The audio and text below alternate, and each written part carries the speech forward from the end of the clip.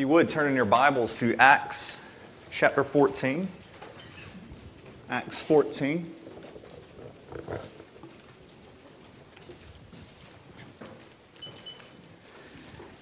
And we'll begin reading in verse 1.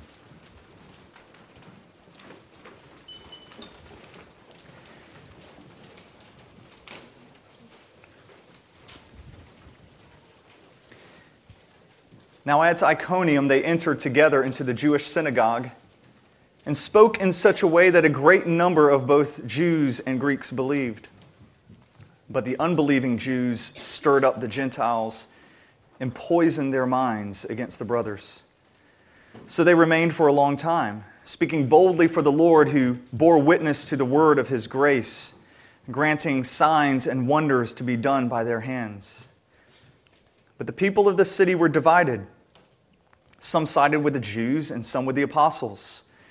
When an attempt was made by both Gentiles and Jews with their rulers to mistreat them and to stone them, they learned of it and fled to Lystra and Derbe, cities of Lycaonia, and to the surrounding country.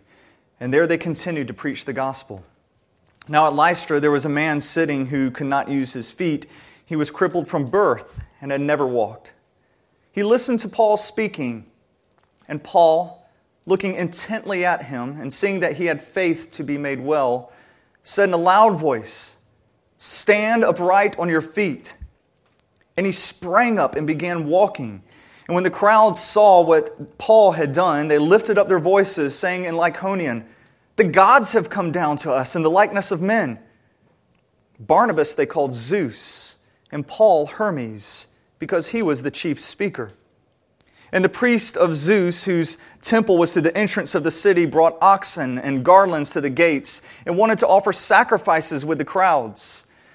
But when the apostles Barnabas and Paul heard of it, they tore their garments and rushed out into the crowd, crying out, "Men, why are you doing these things? We also are men of like nature with you. And we bring you good news that you should turn from these vain things to a living God, who made the heaven and the earth, and the sea and all that is in them. In past generations, He allowed all the nations to walk in their own ways, yet He did not leave Himself without witness. For He did good by giving you rains from heaven and fruitful seasons, satisfying your hearts with food and gladness." Even with these words, they scarcely restrained people from offering sacrifices to them.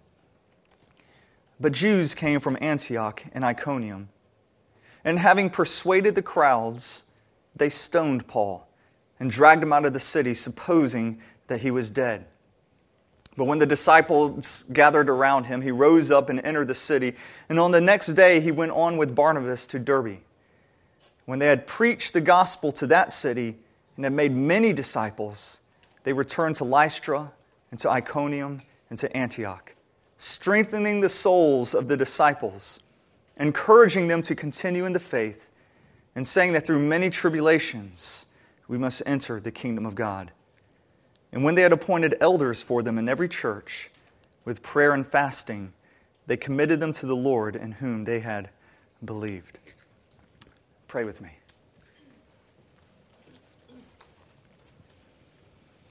Lord, as we read your word, we're struck with the intensity of what we find there. How the men we read about, they didn't just go through life. They didn't just stroll through. But God, you gave them a purpose, a mission. They understood that.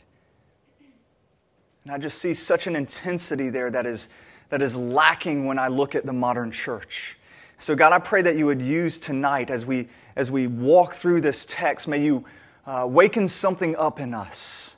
May you remind us of who we are as your children. May you remind us of our calling as your church. And God, to do this, we need to hear from you. And so in this moment, in this place, I pray that my words would fall to the ground and blow away and not be remembered anymore. But Lord, may your words remain, and may they change us. We pray this in the strong name of Jesus. Amen. I'm going to get my once every 10 years sports reference out of the way. Today's a pretty special day. It's, 46th Super Bowl. That's going to be watched by I don't know how many hundreds of millions of people around. I love how they give Roman numerals, to the thing, to, add some prestige or some form of importance to it. But that's not at all why this is a special day. It's a special day because it is the anniversary of a really important event, one that was not observed by millions and millions of people, one that was probably not observed by even hundreds of people. But on February 5th, 1812, so exactly 200 years ago today, Adoniram Judson married a woman named Anne, and right when they got married, they packed their bags and headed off as missionaries to India. They were the first to be commissioned by the American Board of Commissioners for Foreign Missions. This board was actually created in order to send the Judsons, because before this time, America did not have any mission agency at all. This was the first. And so 200 years ago today marks the very first sending of American missionaries out. The Judsons they arrived in Calcutta. They lasted only 1 year in India before they were kicked out. And so they went to Burma. En route to Burma, they had their first child who died in birth. When they arrived in Burma, their difficulties just continued. The language is extremely hard, and Adoniram was a brilliant man. He had mastered Latin, Greek, and Hebrew, and now he was trying to master the Burmese language and all the customs that they had there. And it was really hard because people didn't know what to make of him, and they wanted to label him as like a Buddhist priest or some weird religious nut guy, and they didn't know who he was, why he was there. During all of this time of study and adjusting, he and his wife had another child whom they lost at 17 months. Still, they pressed on. They learned the language. They learned the culture. It took 6 years before they saw their first convert. It was a 35-year-old timber worker up in the hills. During this time, as he's still learning their language and as he's still growing, he dedicated a large chunk of it to trying to translate the New Testament into Burmese. And he was able to do that after being there 12 years. And after 12 years, he had a total of 18 converts. And then he released the New Testament in the native language, and he was promptly arrested. He was actually tortured by tongs in front of his wife before he was thrown into prison, where he spent about 2 years of his life in prison, and he was repeatedly tortured. He was half-starved. Often he was put in shackles by his feet, and they would suspend his feet up to where only his shoulders and his head would rest on the ground. And that's how he lived a lot of his life for 2 years. While he was gone, his wife tried to carry on with the mission. She was actually pregnant when he was arrested. So she had a baby while he was in prison. But this baby was so malnourished, they didn't have any money because the mission agency had dropped them. Not enough results. Not quite the right theology that they were hoping for because they had converted to be Baptist. And so they were dropped, and they were isolated, and they were alone, and she didn't have any money, and the baby was so malnourished, she would go up and down the streets, and she would beg other mothers to please nurse her own baby. Eventually, she couldn't keep it up, and she died. Her husband's released from prison, has the baby, who dies 6 months later. So now Adoniram, he's lost 3 of his children. His only 3 children. He has lost his wife. He spirals into depression, but he still perseveres with his work. He met a woman named Sarah Boardman, who was the widow of another missionary. And she was a great comfort to him during this time. And he was able to rededicate himself to the work, and he ended up translating the entire Bible into Burmese. Well, they got married, and they lost 3 of their children. And then Sarah got sick and died. And Adoniram continued his work, continued pouring himself into the Burmese people for about 35 years. The result of that labor and all of those heartaches, all of that persecution is this. Although he didn't see much fruit at all at the time, today there are 3,700 churches that trace their roots back to Adoniram. There are over 2 million people who attend those churches. These were our first American missionaries from 200 years ago. And many have followed in their footsteps, many who were inspired by them. Just 25 years after they left, people like John Williams and James Harris, they were inspired by the Judsons, and so they went off to the New Hebrides Islands to reach also a very hostile group. And so they landed on the island November 20th. They died November 20th, just minutes after landing. 3 years later, more missionaries came. They lasted 7 months. Then more missionaries came, and they were killed, and it was just wave after wave after wave. Here's the fruit of their labor. Today in these islands, 85% of the 200,000 people who live there call themselves Christians. I mean, it's remarkable. You could go on and on about all of these missionary stories.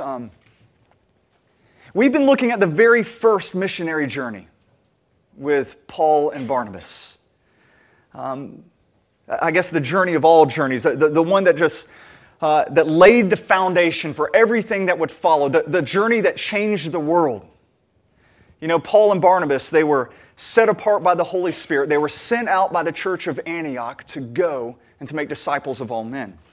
And I wonder what they felt during that time. I mean, it was a room smaller than this, and the Holy Spirit says, set apart these people and send them off. I wonder what they felt, what their expectations were as they were to go on this missionary journey, go around the world declaring Jesus is Lord and that His grace saves. Well, this is what happened. We've read through it. Their first stop is at Cyprus, and a sorcerer opposes them.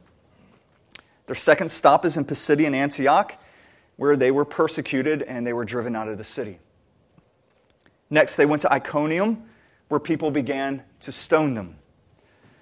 So they flee to Lystra, which is where we are now in this story, and it ends with Paul actually being stoned, dragged out of the city because people thought he was dead. And it's just, I don't know about you, but when I read this and it's like, and they stone Paul, you just kind of gloss over that, but they stone the man. That is a mob surrounding people, hurling sharp rocks, heavy rocks, breaking open skin, likely breaking bones, possibly losing teeth as these rocks are hitting him. This is real anger, real hatred, real persecution that's happening to Paul.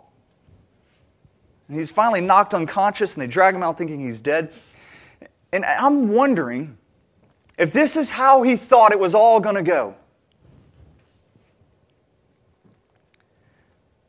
He wrote to Timothy later in life, which I think is interesting. Timothy was born and raised in Lystra. He likely became a Christian, he and his mother and grandmother, during this time, during this journey. And he writes Timothy this, words that would have resonated with him. He says, Timothy, everyone who wants to live a godly life in Christ Jesus will be persecuted. Everyone. Now raise your hand if you like that verse. Like, you really love that verse. It's on your refrigerator, bumper sticker. That's just, you want to make t-shirts with that. Little verses under here for the big game.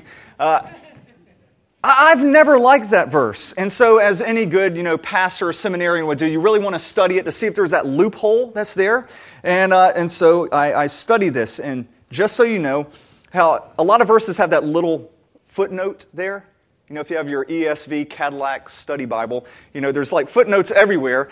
And a lot of times it says this verse is not in the best manuscripts.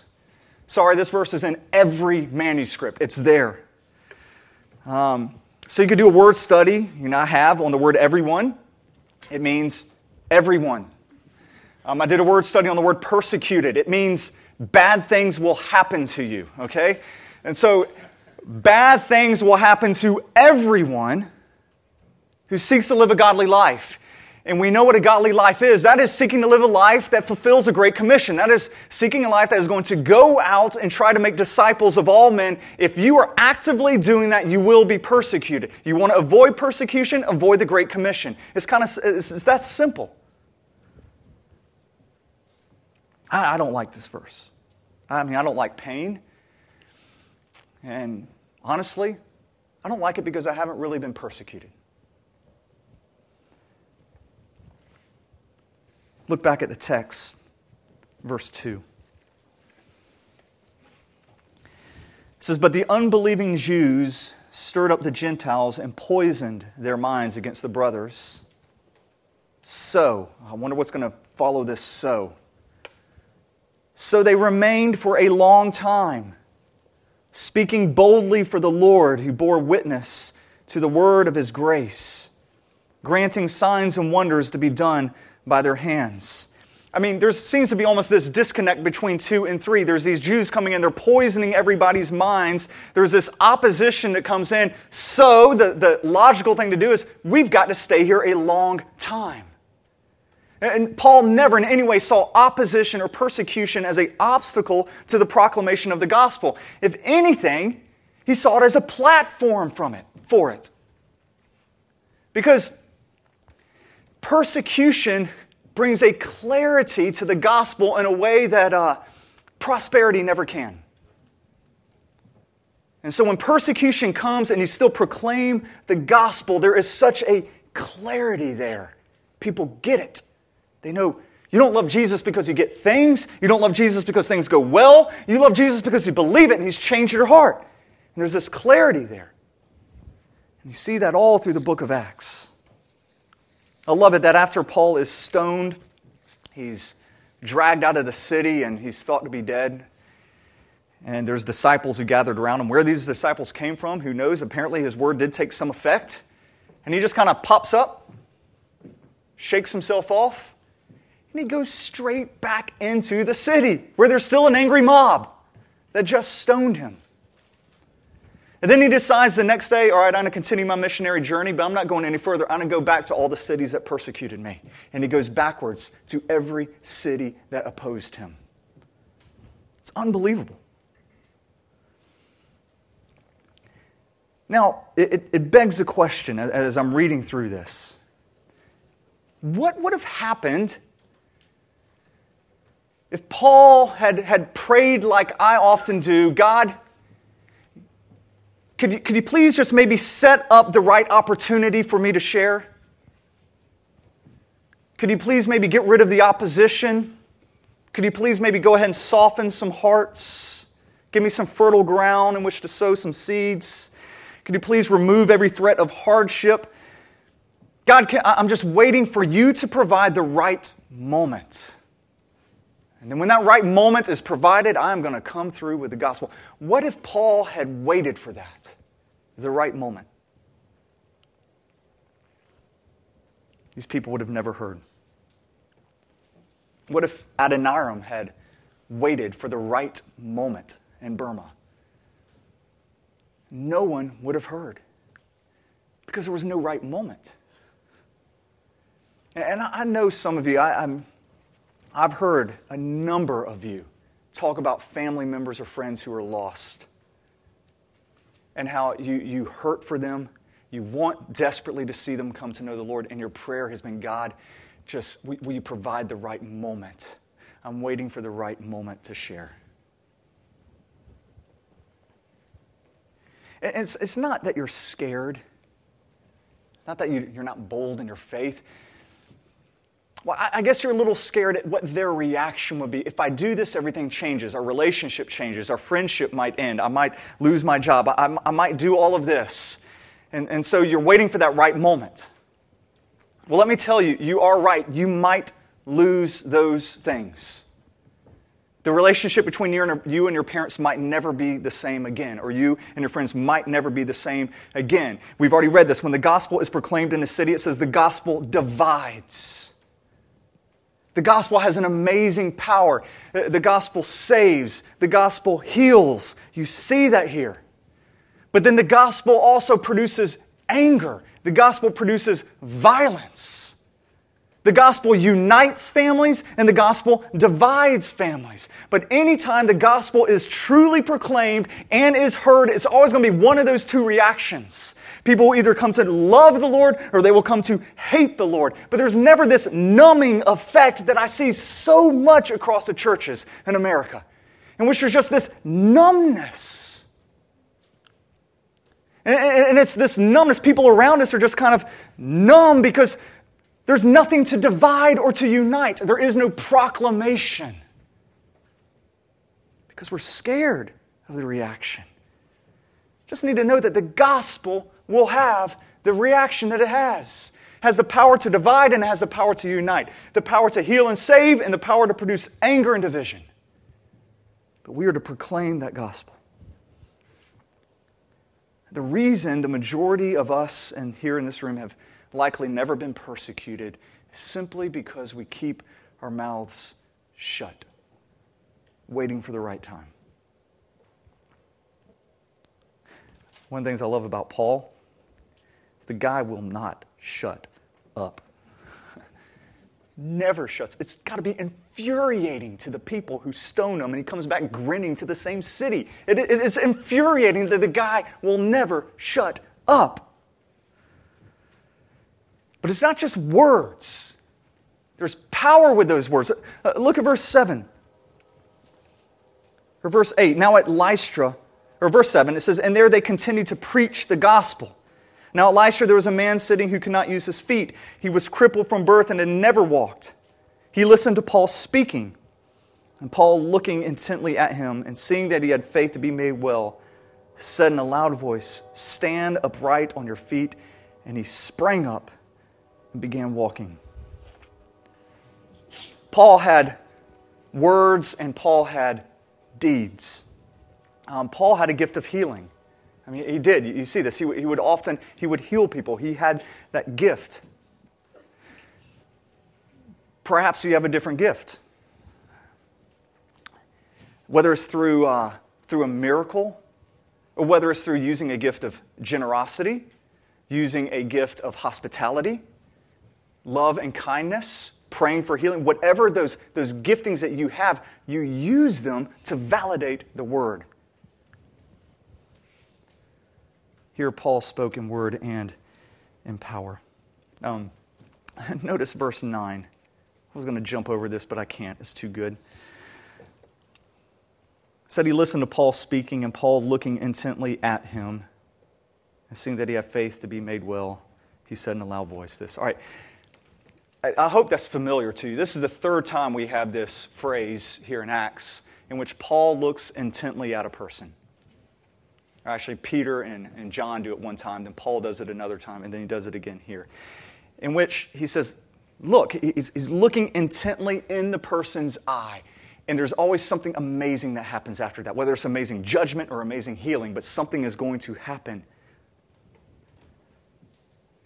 I once got a call from a woman who, she worked downtown, she worked with troubled teenage girls. And she said that she was about to pull her hair out. She goes, I go from just wanting to slap these girls with the truth because they keep making the same mistake over and over and over and just say, will you quit doing it? To just breaking down and crying and wanting to give them a hug. I was like, I go back and forth. I don't know what to do. Joel, what am I supposed to do when I meet with these people?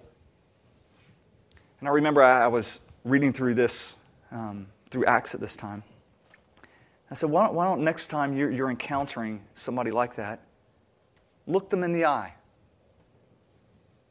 Look them in the eye and pray, Holy Spirit, what would you have for this person? I'm not going to give you, open your Bible and, okay, there you go, rebuke. Just seek the Lord. Look the person in the eye. And do you know what happens when you look somebody in the eye? It means a couple of things. It means, one, you've committed yourself, and you're not ashamed of what happens next. You've committed yourself. You can't look somebody in the eye and then walk away. I mean, how awkward is that? You take the time and you're like, look at me. You've committed. Now you're in a position that requires faith for whether it's giving a word or whether it's for performing a deed. And then whatever follows, you're not ashamed. You're not ashamed of the gospel of Jesus Christ to meet that person. I think if we did this day to day, I mean, we always pray for ministry opportunities. You know what? Ministry opportunities, look somebody who's hurting in the eye and pray to Holy Spirit, what would you have for this person? There's your ministry opportunity. Let's move on. I've been talking a lot about persecution in this text. We'll get past some persecution here. But I want to talk about another threat to the proclamation of the gospel. It's perhaps a greater threat than persecution, and that is idolization. After Paul and Barnabas heal this crippled man, immediately the people at Lystra want to idolize them. They want to worship them as gods. So they heal this man, and they're not rejected. They're everything but rejected. They're adored. They're praised. They're, let's make sacrifices. Let's have a parade. Let's have a feast for these people. And let me tell you, we do this all of the time when we find somebody who's truly gifted from the Lord, operating in their gifts, so often we idolize them. We make them superhuman. And so if we come across a preacher who is really, really good, God has gifted the preacher to be really good, you know what? We idolize them. We also give them like this superhuman status.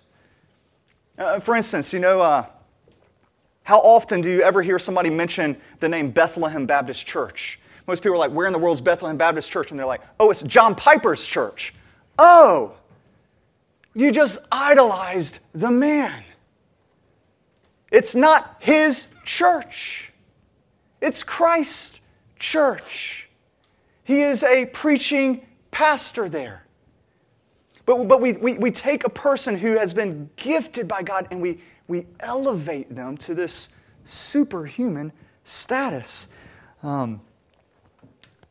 Several years ago, I was the director of a college ministry. By the way, Lauren made the mistake of telling me this story. It's all her fault. College students are especially prone to idolizing people. Whether it's some celebrity or it's a preacher or pastor, they idolize them. And so during the time where I was doing college ministry, I'm sure there was a number of students who idolized me. Well, Lauren, one time, she was out running errands, and she ran into a young lady who has come up through the ministry. And it came up that Lauren was my wife. And that woman said, oh my gosh, you are so lucky. All right, and Lauren told me this. I mean, it was like gold in my hands. And so I cannot tell you how many times I have brought that back up. And to which, if Lauren gets upset at me, Joel, why are you leaving your clothes on the floor? Joel, why have you done this? I said, Lauren, just remember, you are so lucky to be married to me, all right? Just remember that. Let's keep this in perspective. But we idolize people. Paul would rebuke the Corinthians later for idolizing people because the Corinthians, they attached themselves to people, and they would say, I'm of Apollos, I'm of Peter, well, I'm of Paul. And they would just say, that's like, I go to John Piper's church. They idolize people. And I love Paul's response to them in 1 Corinthians. He says this, what then is Apollos? What is Paul? Servants, through whom you believed as the Lord assigned to each. I planted, Apollos watered, but God gave the growth. So neither the one who plants nor he who waters is anything, but only God who gives growth. I love it. Paul doesn't even respond with, who is Paul or who is Apollos? He says, what are we? We're tools That's what he's saying. We're a tool. That's it. We're nothing more than servants. God is everything. And this is not some false humility. Paul understood who he was, and he understood how much God had saved him. And he wasn't going to let anybody put him on a pedestal because it took away from the gospel. He never would tell people, you need grace. He would always say, we need grace. All right? We need it. Let me tell you one of the reasons that Paul and Barnabas are so fearless in the face of opposition. How they embrace persecution, how they share their faith with everyone they encounter. The reason they refuse to be idolized, all of it comes back to this gospel of grace, the gospel of Jesus Christ. There's a puzzle here. I mean, when you're reading through this, look at verse 18. It says, even with these words, they scarcely restrained the people from offering sacrifices to them.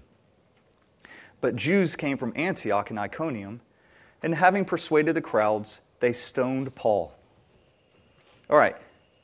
I mean, do y'all see like some kind of little disconnect there?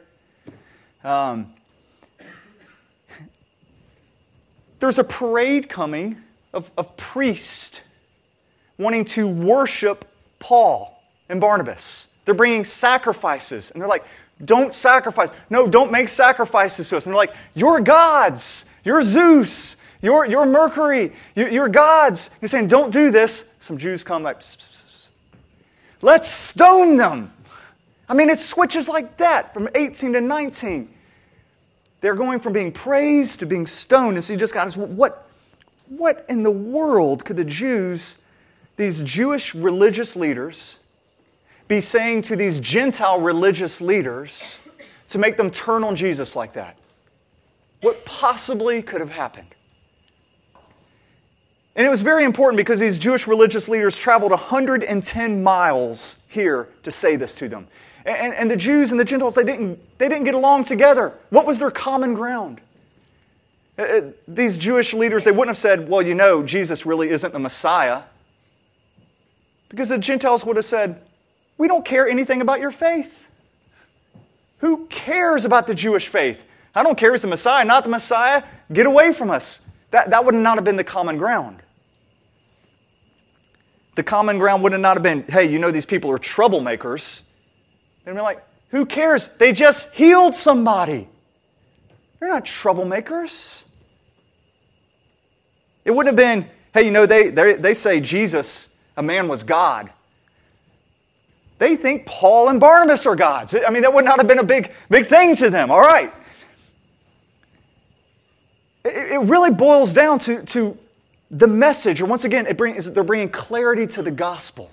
Likely what the Jews are saying is this, what they have always said. You know what they're saying? They're saying all that ritual you're doing, all those sacrifices you're doing, all of that means nothing.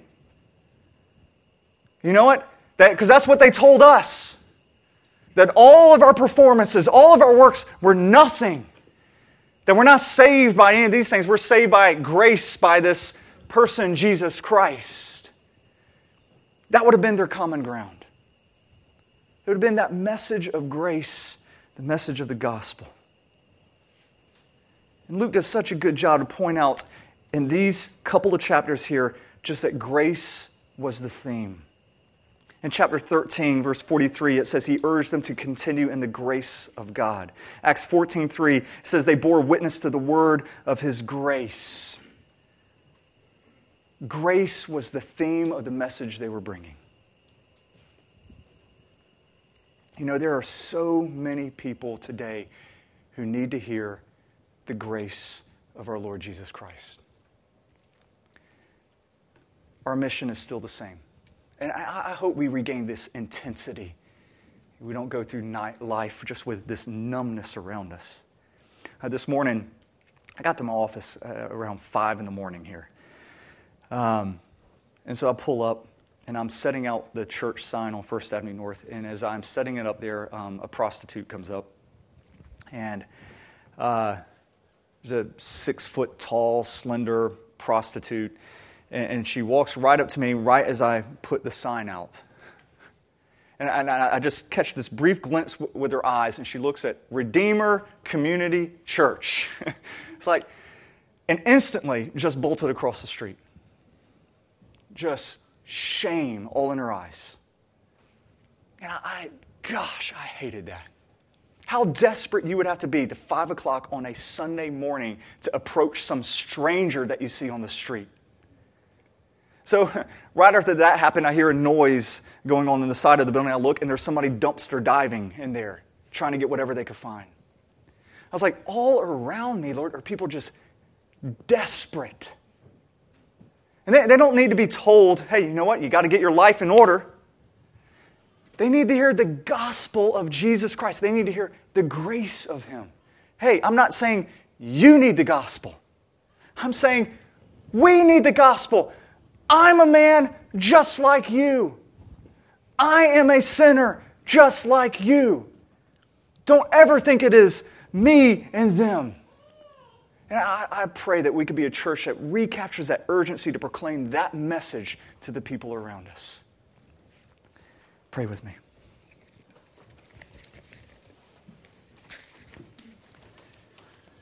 Lord, we need the gospel. We're not just saved by the gospel. We live our lives fleshing that out. We never outgrow the gospel of grace and our Lord Jesus Christ.